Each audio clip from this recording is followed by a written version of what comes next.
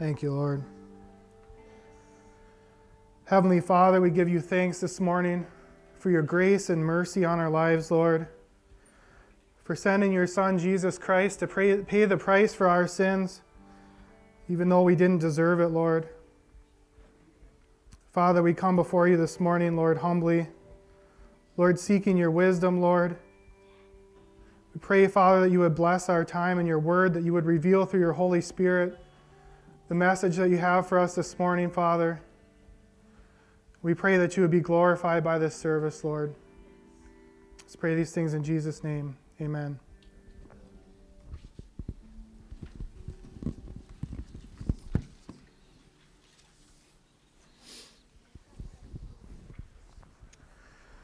Well, good morning, everyone. Good morning. Well, we're finally here. I've been eagerly awaiting the opportunity to cover the second half of Romans 3 here for quite some time. Everything we've covered so far in Romans has been leading up to this point.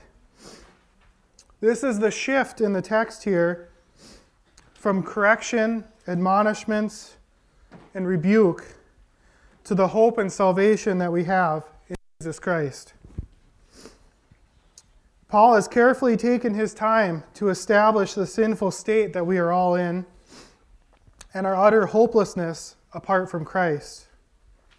The Holy Spirit, no doubt, has used these texts to convict us where necessary and lead us to a point of repentance, to the place that we are ready to hear the glorious truth of the righteousness of Christ and his atoning sacrifice for us.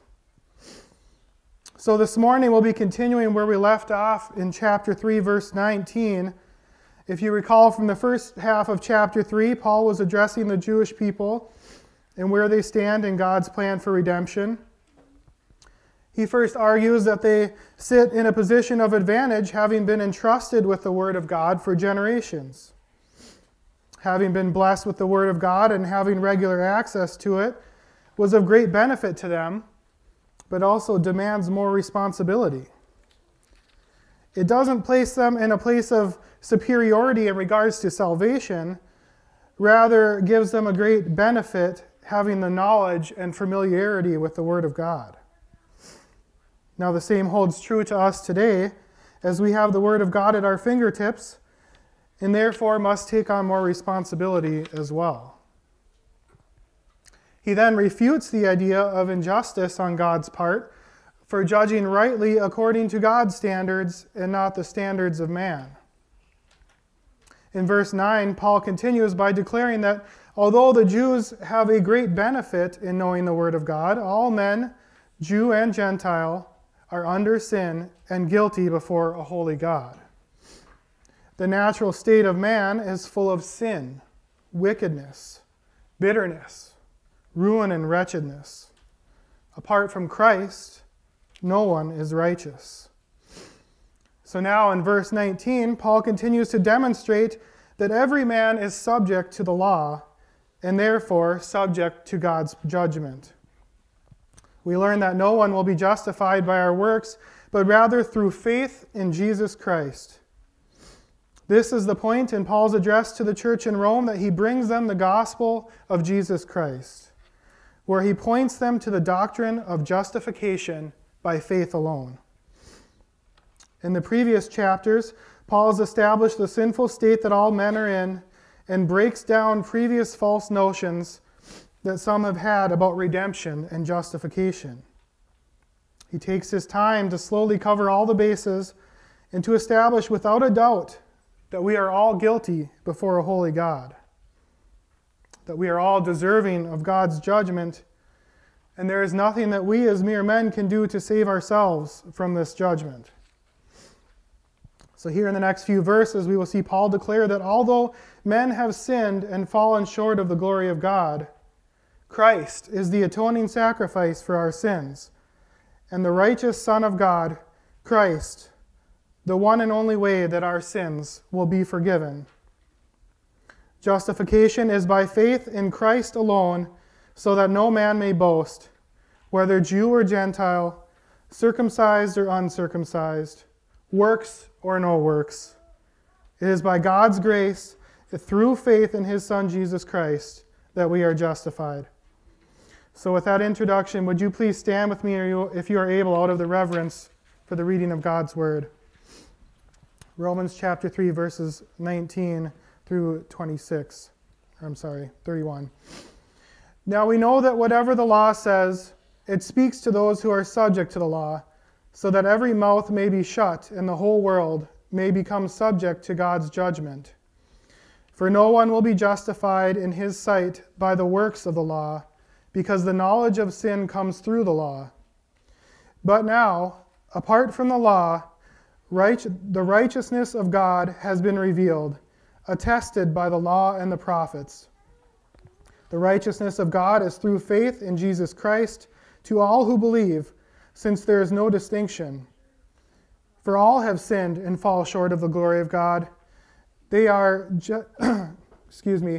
justified freely by his grace through the redemption that is in Christ Jesus. God presented him as an atoning sacrifice in his blood, received through faith to demonstrate his righteousness, because in his restraint God passed over the sins previously committed. God presented him to demonstrate his righteousness at the present time, so that he would be righteous and declare righteous the one who has faith in Jesus. Where then is boasting? It is excluded. By what kind of law? By one of works? No, on the contrary, by a law of faith. For we conclude that a person is justified by faith apart from the works of the law. Or is God the God of the Jews only? Is he not the God of Gentiles too? Yes, of Gentiles too, since there is one God who will justify the circumcised by faith and the uncircumcised through faith. Do we then nullify the law through faith? Absolutely not. On the contrary, we uphold the law. This is the word of the Lord. You may be seated.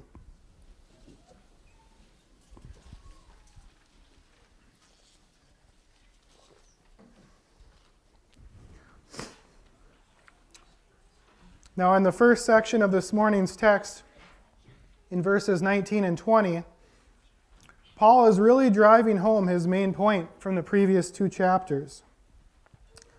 The intent and goal of everything that we have covered so far in Romans is coming to a head here.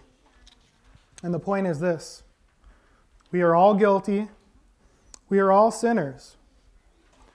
No one can uphold the law 100%.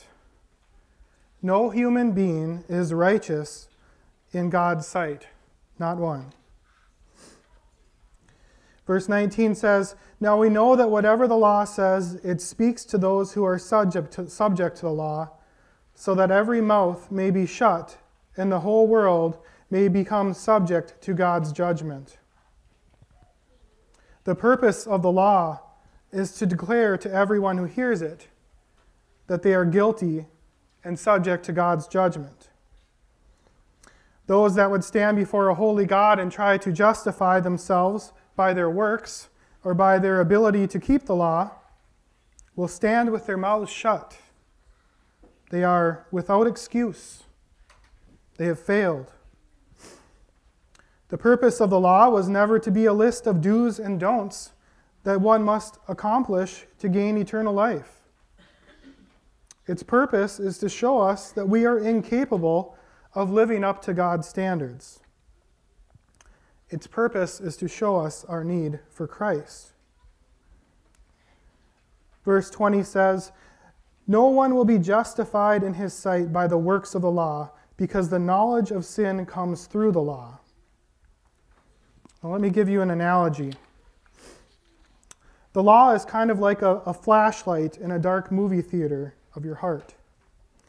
If you imagine, if you would, for a moment, you're sitting in a movie theater, the lights are dimmed, everyone's contently watching the screen, the volume is way up. What is in front of you on the screen demands your attention. The seats are cushy and comfortable, and the air conditioning is cranked way up so you're comfortable. It seems great, right? What happens when you turn on a flashlight and you start looking around? There's popcorn everywhere. There's gum on your seat. You're sitting in a pile of melted chocolate. Your feet are resting in a pool of dried, sticky soda. The light has exposed the filth that you've been comfortably sitting in this whole time. Well, the law does the same thing, revealing the sin in our hearts. Apart from the law, you may look at your life and the condition of your heart and tell yourself, well, I'm not that bad. I've done a pretty good job. I'm generally a good person. I'm caring. I'm helpful. People enjoy being around me. I even volunteer at my local food shelter. But when the law exposes our sin, we are without excuse. We can try to hide our sin. We can try to keep the lights down low and pretend it's not there. But it is there, and it will be exposed, and we will be held responsible for it. Our mouths will be shut. No one will be justified in God's sight by his works. And it is at this point when we know and accept the fact that we have sinned against a holy God, when we realize and understand that we are without excuse, and when we accept the fact that we are incapable of keeping God's law, that we are ready for the gospel, for the good news, for the truth that is revealed to us this morning in Romans chapter 3. The entirety of everything that we have covered so far in Romans has been leading to this point. Verse 21 says, "But now, apart from the law, the righteousness of God has been revealed, attested by the law and the prophets. The righteousness of God is through faith in Jesus Christ to all who believe, since there is no distinction. For all have sinned and fall short of the glory of God. They are justified freely by his grace through the redemption that is in Christ Jesus. God presented him as the mercy seat by his blood through faith to demonstrate his righteousness, because in his restraint God passed over the sins previously committed. God presented him to demonstrate his righteousness at the present time, so that he would be just and justify the one who has faith in Jesus." Now, this is probably my most beloved verse of the Bible right here this morning. It has to be one of the most profound few sentences put together on paper that we have available to us. Everything that you really need to know to understand salvation in the gospel are right here for you in these few verses. Did you miss it?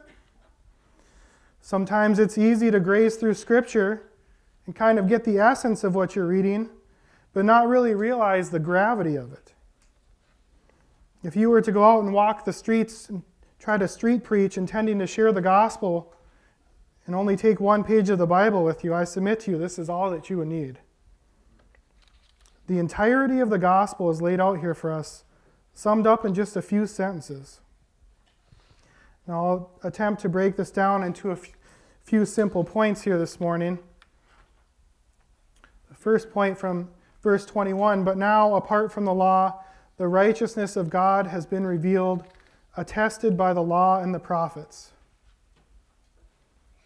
Now, keep in mind the last few verses leading up to this point were reiterating the fact that everyone is subject to the law and incapable of keeping the law. Sinful men cannot achieve righteousness through the law. It's not possible. This was also the temptation of the Jews at the time as well. They relied heavily on their ability to keep the law as their means of justification. So what is being revealed to us here through the text and through the Holy Spirit this morning is the doctrine of justification by faith alone. It's not through our works or our ability to keep the law that we are justified. Rather, the law has shown us our need for a Savior, and now our Savior has arrived. It isn't a new concept either. Paul points to the law and the prophets to back up his claim. Now later in chapter 4, Paul expounds on the idea that justification by faith is nothing new, in the fact that the doctrine of the gospel is rooted in the Old Testament. I'll turn to chapter 4 briefly in a moment. We'll dig a little deeper into this in our next sermon, but I think it's worthwhile to turn there this morning briefly just to get the full scope of what we're talking about here. So in chapter 4, verse 1, Abraham is referenced as an example of one who was justified by faith and not works. Turn with me, if you would, to Romans chapter 4.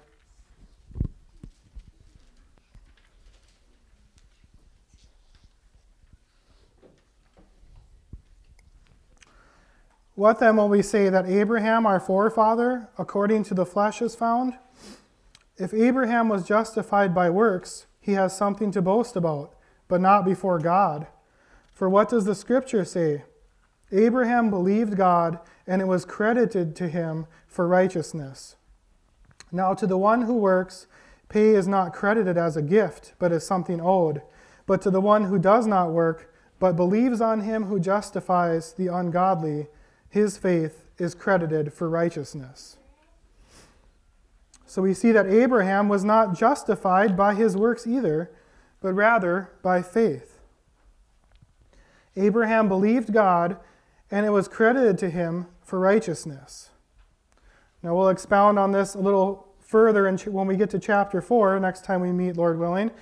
But the point is that justification by faith is nothing new. The law and the prophets are a testimony, a witness, to his claim here this morning. And what is that claim? Well, we get a clear, distinct explanation of justification by faith in verse 22.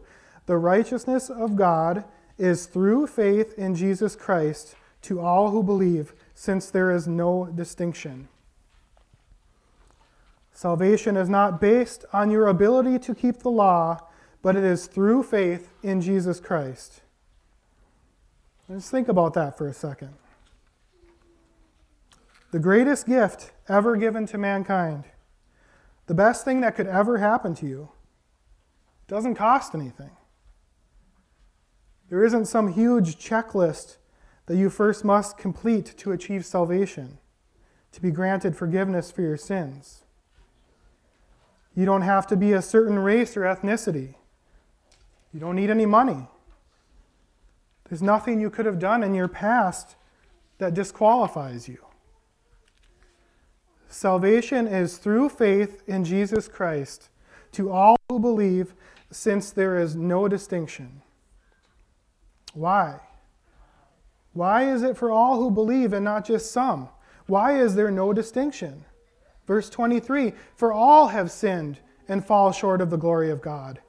They are justified freely by his grace through the redemption that is in Christ Jesus. Everyone has sinned. We all fall short of the glory of God. It's a level playing field. The well-off college student who grew up in a Christian home in a good neighborhood with honest, hardworking parents has no more right to salvation than someone who has grown up in poverty, or someone who grew up in a bad neighborhood full of crime with no parents around to guide them. How they get there is irrelevant.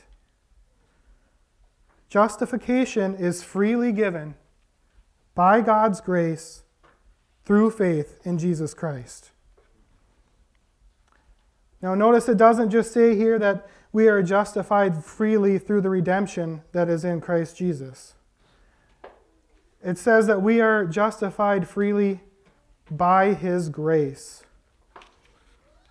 We receive salvation through Jesus Christ, through faith in him, and through his atoning sacrifice on the cross. But it's important to emphasize that this is all by the grace of God. Without the grace of God, we would not have access to this redeeming faith. Well, the definition of grace is an unmerited divine assistance given to humans for their regeneration or sanctification. It's unmerited. Salvation isn't something that can be earned or deserved. God doesn't owe it to us. It's a divine assistance. It's God intervening in our lives, pulling us up out of our sin, not because we deserve it, but because He chose us. The grace of God is the key here. Ephesians 2:8 says, "For you are saved by grace through faith, and this is not from yourselves. It is a gift from God, not from works, so that no one can boast." Praise God. It is by His grace that we are saved. And I am so grateful that it's in God's hands and not in my own, because I would screw it up. I do have faith, absolutely. I have faith in Jesus Christ, and the atoning sacrifice will cover my sins. But how do I know that this faith will stand the test of time? How do I know that it will withstand the trials of my life? It's by God's grace. It's out of my hands, and it's in His. I know that my faith is genuine because I didn't conjure it up. It's not from me, rather it was given me freely by the grace of God. And that's how I can have confidence that my faith will not fail, because it is not I who sustains it, but it is God Almighty who sustains it. Now, have any of you ever found yourselves in what I like to call a spiritual dry spell? You're going to church, you're reading your Bible, praying regularly, but for some reason you just feel distant from the Lord. I've gone through periods like that, and I'm sure I'm not alone. Despite your best efforts, there seems to be some kind of emotional wall in your life where you just aren't feeling that connection to God as strong as you have in the past. Let me give you a personal example. Shortly after our family brought home our son Titus, my wife and I went through a period like this. We had went through all the paperwork, the waiting and the anticipation of adoption, the excitement, eagerly praying to the Lord that He would provide the finances and the ability to bring him home. And the Lord did provide. Praise God. By God's grace, we did bring him home. And it was exhilarating. We felt so close to the Lord. We felt like we were exactly where we were supposed to be. And there was a lot of positive emotions flowing. But that wasn't the end of the story. Adoption isn't easy. It's not like all the romantic fairy tale portrayals that you see in the movies. It's messy. He was hurt. He was in emotional trauma. He didn't know us or our language. Attachment isn't easy. It's not a quick process. And what began as an exciting spiritual high and an answer to our prayers developed into a long period of just struggling to get through the day. Trying to figure out how to deal with all the emotional trauma and baggage that comes with adoption. Trying to show our son love and compassion and the grace that God had shown us. Trying to provide for him what he needs, but not really knowing what that is sometimes. Sleepless nights and prayer after prayer with no clear, distinct answer or direction. Reading scripture together, but just kind of trudging through it. What had we done wrong? If this was God's will for us, why is this so difficult? Why do we feel so distant from the Lord? What did we miss? Is there some sin in my life that I'm missing that's causing this? Or was this really God's plan for us? Or had we just wanted it for our own selfish reasons? The ultimate reality that we had to accept was that being in God's will isn't always a fun, exciting spiritual high. You're not always going to have that feeling that you're close to God and that emotional reward that comes along with it. Well, these periods do come on and fade for various reasons. There isn't always something you can specifically point to in your life that is creating that wall. Now, sometimes there is maybe a sin or a distraction in your life, but not always. But a lot of times people will go through these periods of spiritual trials in their life, these periods of spiritual dryness, and they'll start to question their faith. When they aren't feeling that spiritual connection, when reading the Word doesn't give them the excitement that it once did, or when their prayers continue unanswered, when they're at their lowest low and feeling depressed and that there's no hope, they start to question, am I really saved? Was my repentance genuine? Am I missing something? It's in these times that we need most to be reminded of God's grace. My faith and my salvation aren't dependent on how I'm feeling that day. My salvation isn't going to fail because of my inability to sustain a certain feeling or emotion. It's God's grace that has given me faith and salvation, and it's by God's grace that I'll maintain it. There's nothing I did to earn or deserve my salvation. It's all in God's hands. And this is a freeing reality. So when I'm going through a dry spell or feeling discouraged, or if my greatest attempts to do what I think is God's will for my life are failing, I just remember it is all by God's grace. I can't undo this. I can't screw it up. For you are saved by grace through faith. Praise God, amen? Amen. Paul continues in verse 25. God presented him as an atoning sacrifice in his blood, received through faith to demonstrate his righteousness, because in his restraint God passed over the sins previously committed.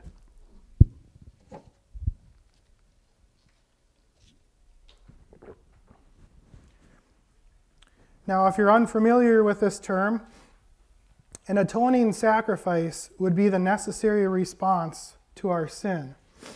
Atonement can be defined as reparation for an offense or injury or satisfaction.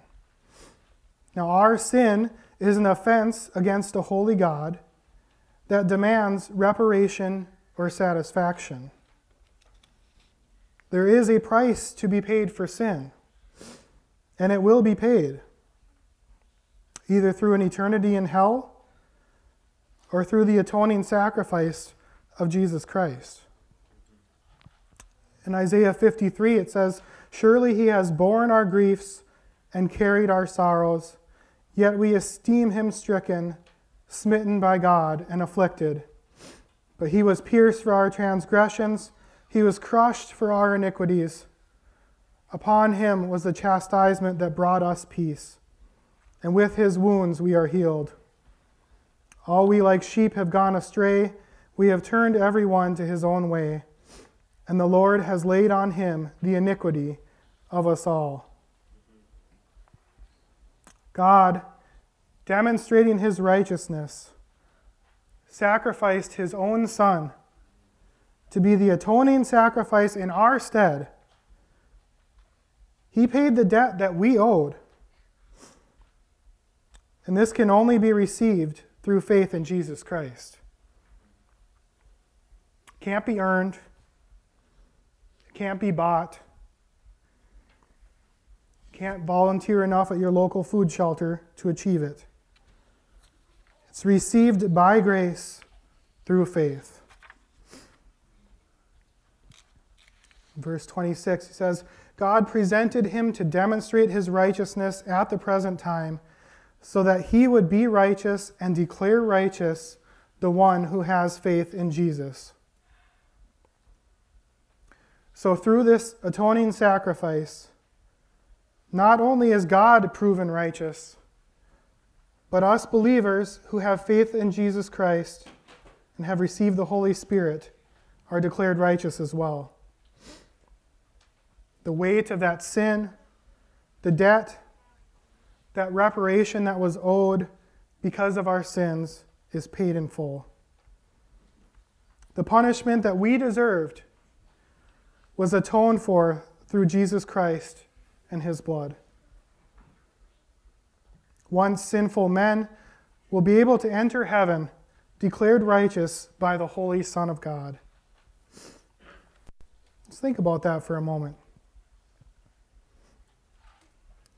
You are righteous if you have repented of your sin and placed your faith in Jesus Christ and have received the Holy Spirit. God Almighty in heaven has declared you righteous through his Son, Jesus Christ. It's a humbling feeling, is it not? Now there's a temptation here to take this all for granted as well. God has given us his grace freely. But there's no such thing as cheap grace. We hear words like propitiation and atonement, and we sometimes lose the reality of it. God sent his Son to be the propitiation for our sin, to take the just punishment that we deserved. The full wrath of God, the wrath that we deserved, poured out on his Son, that we might be declared righteous, even though we don't deserve it. So just in case men would take the opportunity to puff themselves up, we're reminded here in verse 27 to stay humble. Where then is boasting? It is excluded. By what kind of law? By one of works? No, on the contrary, by a law of faith. For we conclude that a person is justified by faith apart from the works of the law. Or is God the God of the Jews only? Is he not the God of the Gentiles too? Yes, of Gentiles too, since there is one God who will justify the circumcised by faith and the uncircumcised through faith. Do we then nullify the law through faith? Absolutely not. On the contrary, we uphold the law. The righteousness of God that is imparted onto us when we repent and place our faith in Christ is not our doing, but it's God's. And God has designed it this way so that no man may boast. When our righteousness comes from faith and not the law, it removes the opportunity for men to boast in their accomplishments or their ability to uphold the law. Verse 28 said, we conclude that a person is justified by faith apart from the works of the law. Your salvation does not hinge on your ability to keep the law. You are not justified because of what you do and do not do.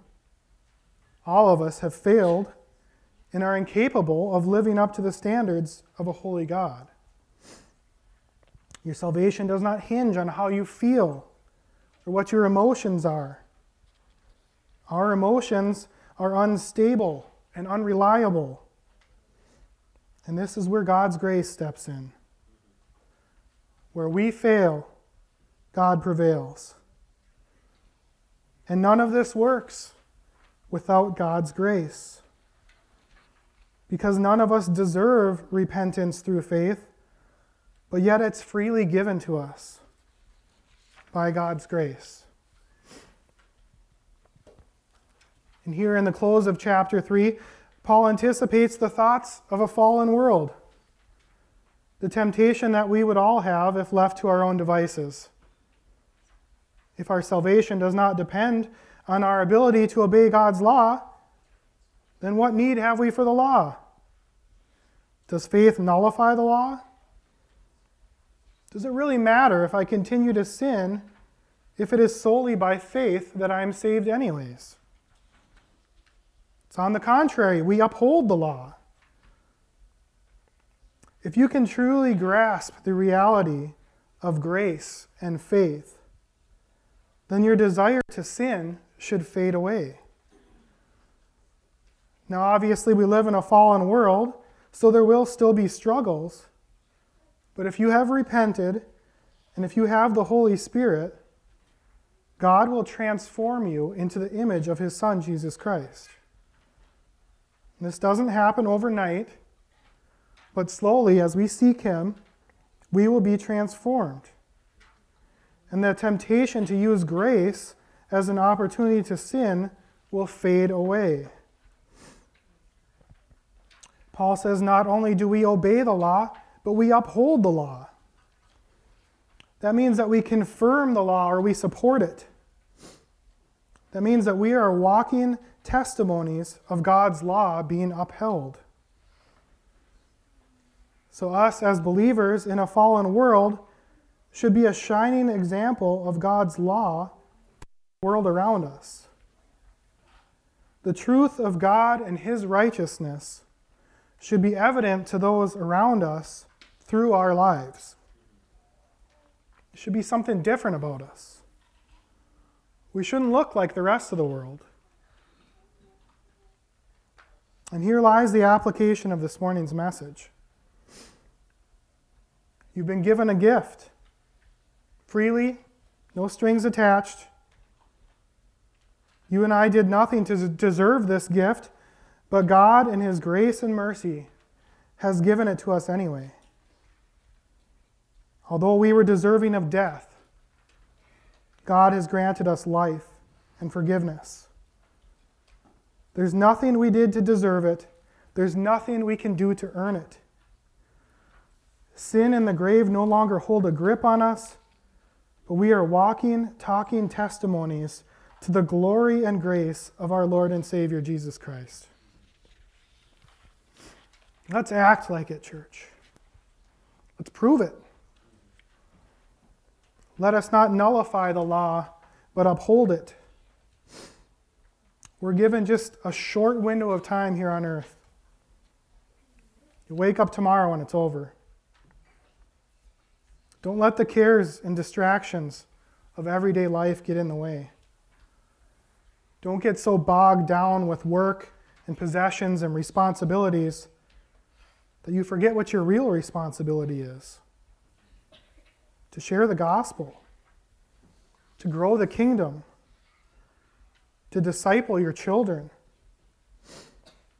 to be about the work of our Father. This is our call. This is our mission. This is why God has granted His grace on us and blessed us beyond what we deserve. Now, if you're here this morning and you have not yet placed your faith in Christ, if you do not yet know this grace, don't waste any time. This gift is free, no strings attached.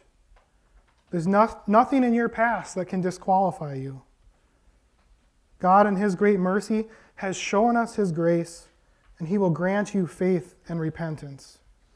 And you too can be a walking, talking testimony to the mighty power of the Lord Jesus Christ. Praise God. Let us worship Him this morning. Let's worship Him with our lives, for His great grace and mercy on us, for His Son, Jesus Christ, and for the forgiveness of sins, and for eternal life. I'd like to close this morning's message by reading Psalm 145 to you this morning.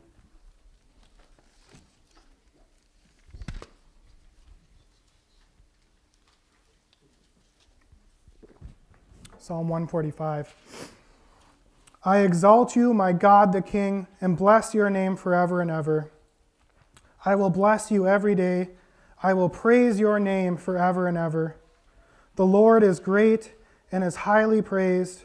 His greatness is unsearchable. One generation will declare your works to the next and will proclaim your mighty acts. I will speak of your splendor and glorious majesty and your wondrous works. They will proclaim the power of your awe-inspiring acts, and I will declare your greatness. They will give a testimony of your great goodness and will joyfully sing of your righteousness.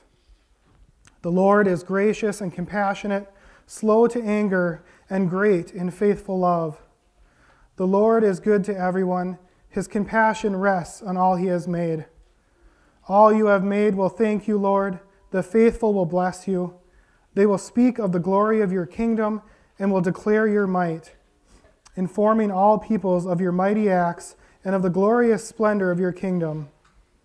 Your kingdom is an everlasting kingdom. Your rule is for all generations.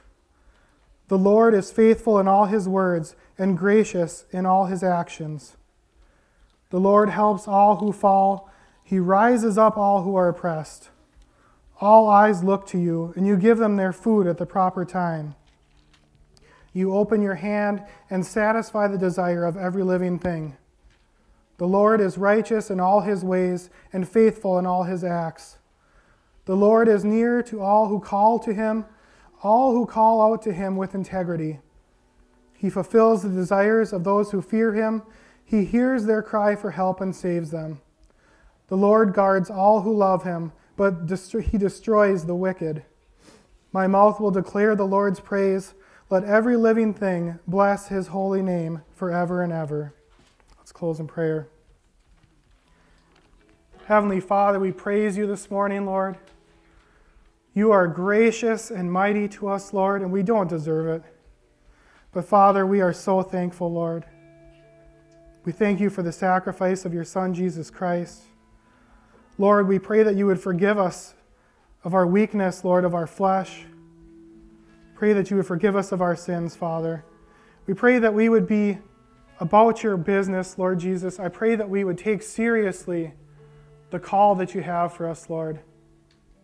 That we wouldn't see your grace as something flimsy and cheap, Lord, but that we would appreciate it for what it really is, Lord. Your amazing grace that you've blessed us with, Lord.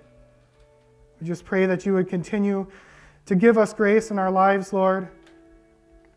We pray, Father, that you would give salvation to those who have not yet received it. Lord, and we just pray that you would be glorified through our lives. In Jesus' name, amen.